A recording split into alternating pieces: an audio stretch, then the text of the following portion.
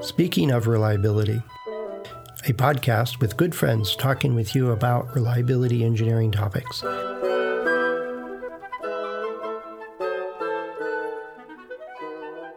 Welcome to Speaking of Reliability. This is Fred Schenkelberg. And this is Kirk Gray. And Kirk and I are just chatting about a career progression type stuff. And we were talking about, and I asked Kirk, and he answered, yes. Right away. And I said, I'm like, and I said, wait, stop. Let's hit record before you go on this. So the question was, so this past couple of years, part of it is pandemic, part of it is working from home, part of it is, there's all kinds of forces at play. But over the last year or 2 years, there's been a record number of people that said, all right, I'm leaving this company. I'm going to go work somewhere else. Now there's a tight labor market. There's plenty of jobs available. Right. People could move because they want to be closer to home or family or part of the world they want to be in, or they are tired of their boss and there's opportunities to go someplace else that might be better aligned with their career or whatever. But is it a strategy that a reliability engineer who's dependable and trustworthy and is, always doing very reliable type person, shows up all the time for the meetings, gets stuff done, makes your products better. Should they go to a different company every year or 2 years, or a different job every year or 2 years, even if it's within one company? Or is it better to stay and hold and create a legacy, basically, or craft, because it takes time to change the culture of an organization to be more or less durable or reliable, whatever, to get engineering started. What's the trade-off here? Yeah, I think the pandemic for sure has kind of tossed the whole idea of work-life balance and work and, what you want to do in your career up in the air. And so it's really kind of made people rethink the whole thing. But my experience has been, and I think you as a consultant, and as we've, evolved to working with a lot of industries, in different industries, we learn so much from each one. Yep. Like I've worked with oil, gas drilling equipment. It was just a different world, and then going from, Dell computers, to you were in semiconductor repairs. I actually was in chips. So I actually went with the flow of the electronic assembly process from actually making with ion implanters and thin film deposition equipment, high vacuum equipment is where I started in the 80s, 70s and 80s. And then eventually moved on to circuit boards and system process. And then you tried to bury him 5 miles under the ground in oil and gas and drilling operations. I found, talk about extreme conditions. That stuff is amazing that it operates at 175 C. Yeah, and 50,000 G shocks continuously. And you don't know this stuff until you get into those industries and you realize how robust semiconductors can be, how tough electronics can be. Yeah, unless you also do what I did, is put a computer motherboard into the chamber, and he ran it at 130 C with the CPU cooling block on it. But other than that, you find out you only discover these things. So you discover a lot, and talk about being exposed to a lot of different attitudes too. I think when you work, and you can do this in a company, like when I was with Storage Tech, I went from thin film deposition of tape heads, what were called sliders. I don't know if they have that anymore, but the mechanical device that picked up the signal from the disk. Mm-hmm. That was mostly a semiconductor process. So I went from there, and then inside the same company, Storage Technology, from making those heads to the assembly of circuit boards and the systems testing, the whole system. Mm-hmm. And that's where also I learned and met Dr. Greg Hobbs, who taught me about Halton Haas, was my mentor there. Yeah.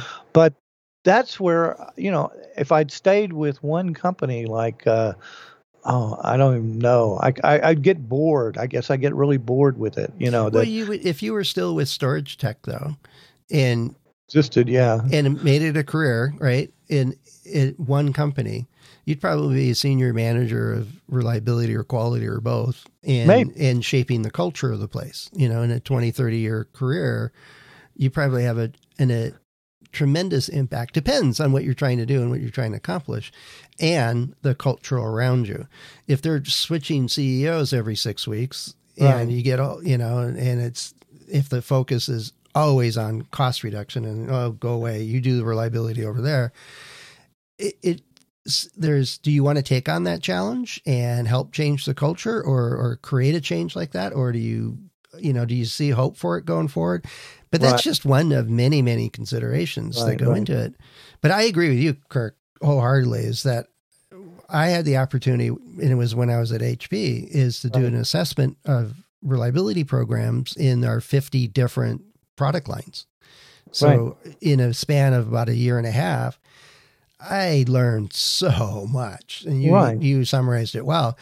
Mm-hmm. And it became very, very clear that the presence of a reliability engineer is not as important as the approach or philosophy of that reliability in that organization. Some organizations had absolutely amazing reliability performance of their products, very cost-effective design practices that built in reliability, and there wasn't a reliability engineer in sight. The team got it, right? They just did it, and vice versa. I've seen teams like at companies that have a whole room full of reliability engineers, and they're not worth the paper they're sitting on.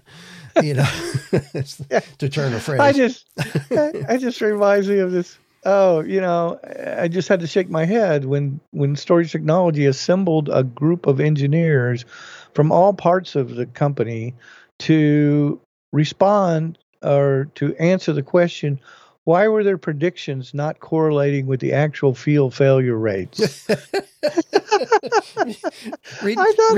got $100, American Express gift certificate out of it, but we had, there was this taking 217 and adding these obscure design maturity fact, they were pulling it out of their ass. Yeah, it was a random number generator with random number generators on top of it. It was like, and nobody would sit there and say, what are you basing your predictions on? What physical mechanisms? What history? What data? What Well, you mentioned the slider kind of thing is this, and they had a client. It was a storage device of some sort, but it was on tape. Tape, and this is, I guess, date me a bit. And it was Dell was the major purchaser coming in, big purchase coming in, and their purchasing agent required a parts count prediction. Oh man. Yeah, it is your fault. I know it was your fault. You've been there. Right. And so they might have been before that. But anyway, they said, we don't do that. It's worthless. We know that what's going to wear out in this thing is the glass frit that this tape rides on so that it has the right spacing, and every foot causes this many microns to be worn away, so many thousands of feet or however many travel time. We know an automobile tire wears out. There's friction and how many miles, how many times is that? We can measure this stuff. Although it varies with the tape manufacturer too, and the grain size and a lot of other things. But they knew this. They knew it and said, this is what's going to wear out. All the other stuff, solid state, is you might have 1 in a million issues here and there, but this will limit the life of your product by far of anything else. And here's the equation, here's the test data, here's all the science behind it and everything else. And he says, no, that's all fine. And you understand what the reliability is, but I need reliability like from 217.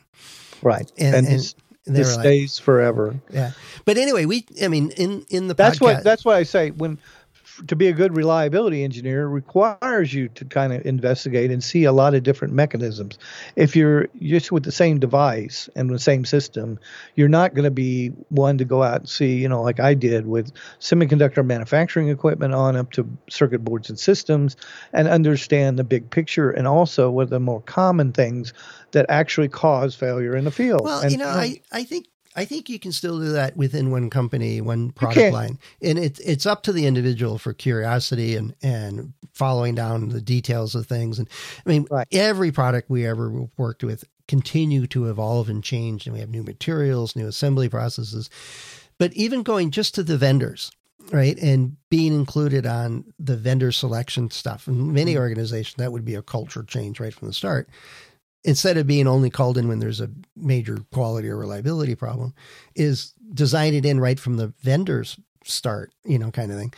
You can learn a lot from these different vendors and the way they go about doing stuff. Right. There's tons of stuff there, but the strategy is do you create that exposure to different technologies and different atmospheres and different cultures around reliability within a company or by moving around?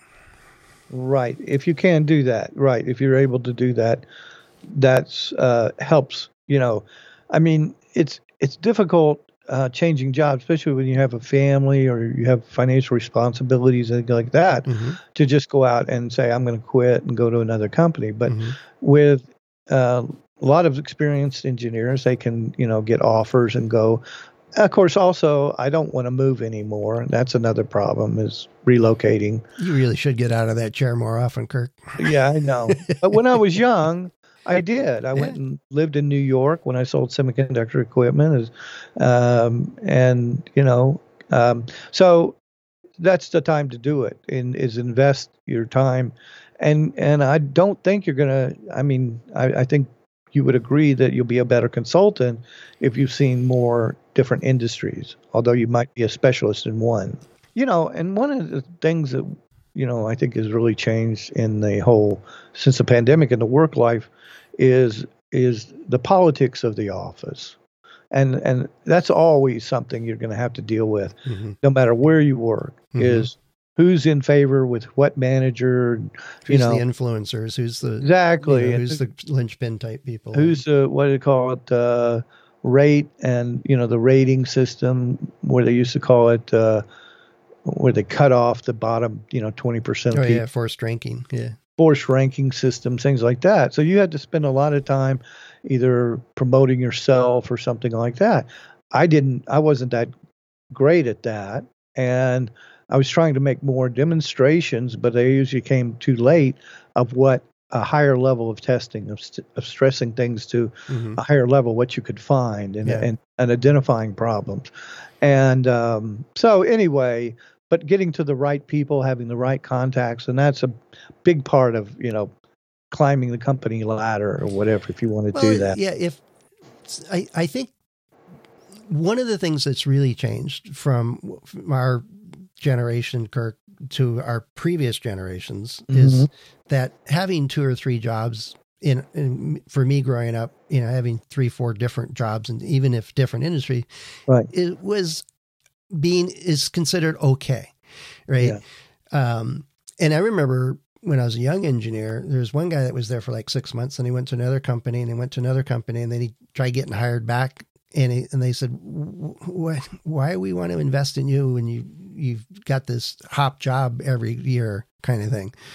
And sometimes somebody with that experience then got hired back, and they ended up getting promoted, by not being there. But they went and got a bunch of experience, and they could demonstrate the value they could do and provide and so on.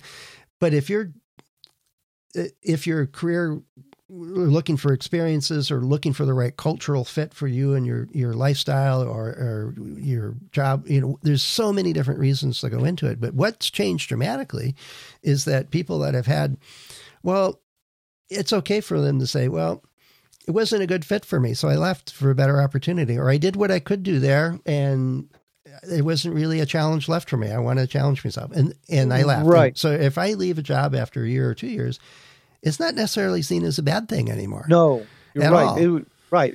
Back in especially my parents' generation, when I first got laid off, they said, well, what did you do wrong? You must have done something serious, like it was for cause. They didn't realize how weak the bonds between the employer and employee came. And they would drop you in a heartbeat if they had a bad financial year. Yeah. So that became the norm. And then, of course, my older brother got laid off from law position, and then my parents realized, well, the world has changed. It doesn't mean anything. And when I got resumes in, it wouldn't be surprising me. Of course, nowadays it wouldn't be surprised to see 20 jobs in a 10-year. Well, out here in Silicon Valley, there's I've been on 15 right, different startups, street. And they all didn't pan out, but this one looks promising, so I still own my stock on that one. But I'm looking for another challenge. Exactly. So nowadays, you're right. The implications of people changing jobs is not as bad, and I think in some cases, if it's not because they were unpleasant to work with, fired for cause, I think it's certainly they have an advantage in having seen other failures in other companies and things like that. They can't discuss it. They've signed an NDA. They can't really bring. But they know to say, hey, this material set here does galvanic corrosion. We got to look into that. Mm-hmm. You can the failure mechanism level. You're good. Or you could say, let's not buy from that vendor. I happen to suspect they're really bad. You just had a disaster with them. The last company you're with. That's right. Right. So that experience is something that I think gives you a better holistic knowledge of reliability in general. And so I would say, to me, also somebody in the same company hasn't really challenged the system.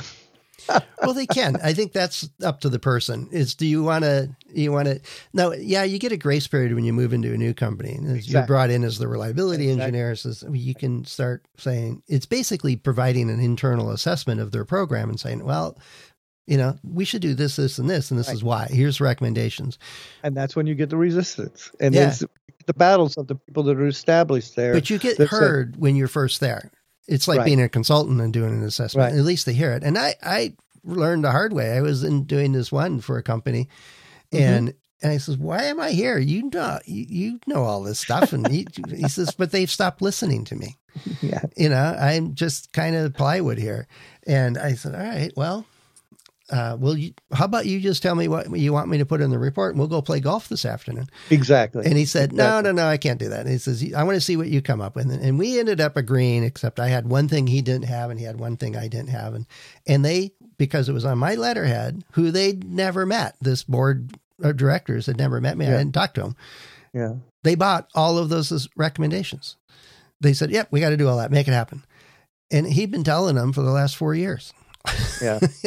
Yeah. And he says, they believe you when you're far away and have a beard, kind of thing. Well, that's what happened. Yeah. My first company that I consulted with, Advanced Energies Industries, they had a guy there that knew the Halton House and Halt methods, would find a lot of the problems that he'd been dealing with in the production all the time. And he, but he had a political crosshairs, was in the doghouse for something he had done long ago, and so the chief executive wasn't going to listen to him, and he'd really fallen out of political favor. But they brought me in, and I got it done, and had a tremendous success with it. So much that they closed the door and said, "Please don't talk about this. This is proprietary now." And okay. And so that's the problem too. There's that. You get to a different company, you get new information, you get to see the secrets behind the wall, even though you can't tell anybody else in the future. Well, it's amazing to me is the stuff that from one industry to the next, and whether that's different, moving to a different company, different industry. Like you were describing, or within, like if you're in a big company that has lots of product lines, just move from one product line to the next, or go to the vendors. There's a wealth of differences there. Right. I think to gain the experience, it's where's your opportunity and where do you want to go? The changing jobs, where your W-2 comes from, basically, or 1099. It's two different lifestyles, and there's all kinds of other reasons beyond just being a good reliability engineer.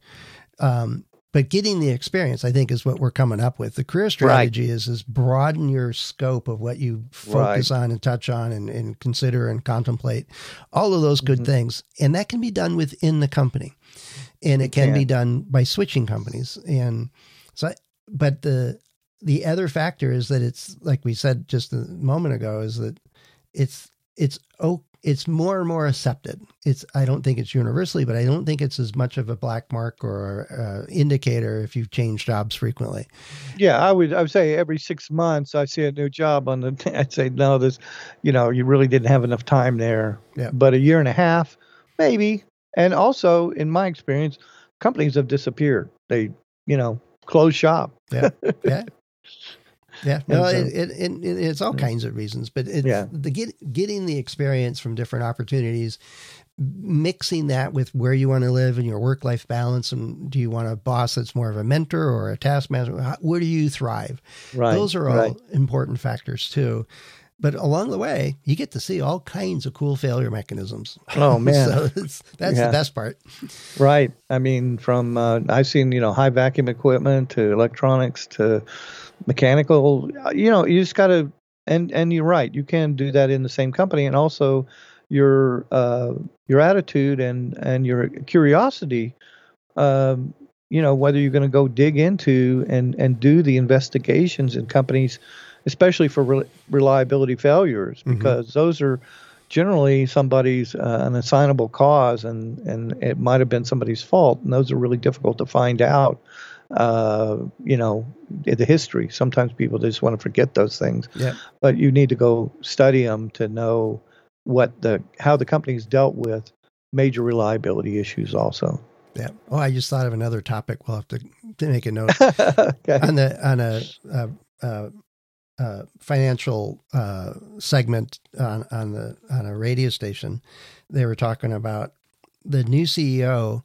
When a new CEO comes into a company, they're much more likely to have a recall because they can still say, well, it's not my fault, man. It was the previous CEO.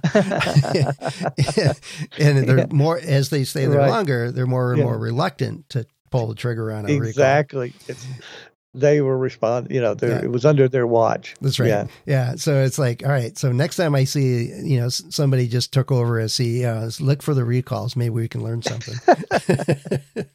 That might be a whole nother topic. But anyway, if you're listening to this and have you changed jobs a handful of times? What benefit did you get? Have you stayed in the same organization? And how did you grow as a reliability engineer and get all these different experiences? Or another option that we didn't talk about? Let us know. Head over to accendoreliability.com/go/SOR. Couple of ways for you to get in touch with us, including a SpeakPipe widget, which I just checked before the recording, and there wasn't a new voice message there. Or you can get a hold of Kirk or I or the other hosts of the show through LinkedIn or our About pages. So plenty of ways for you to get in touch, and we'd like to hear how's it going for you with your career. Yeah, now that the workplace has really changed and, a lot of people are working from home, we want to hear about your experience with work and changing jobs and whether that's been an advantage to you or a setback. Yep, exactly. All right. Thanks, Kirk. Talk to you again soon. Okay. Talk to you later. Cheers. Thanks for listening to Speaking of Reliability. We invite you to join the conversation. If you have a question or a topic that you think we should discuss in a future show, please let us know. You can find a comment box below the episode show notes, or just leave a note as part of a review on iTunes.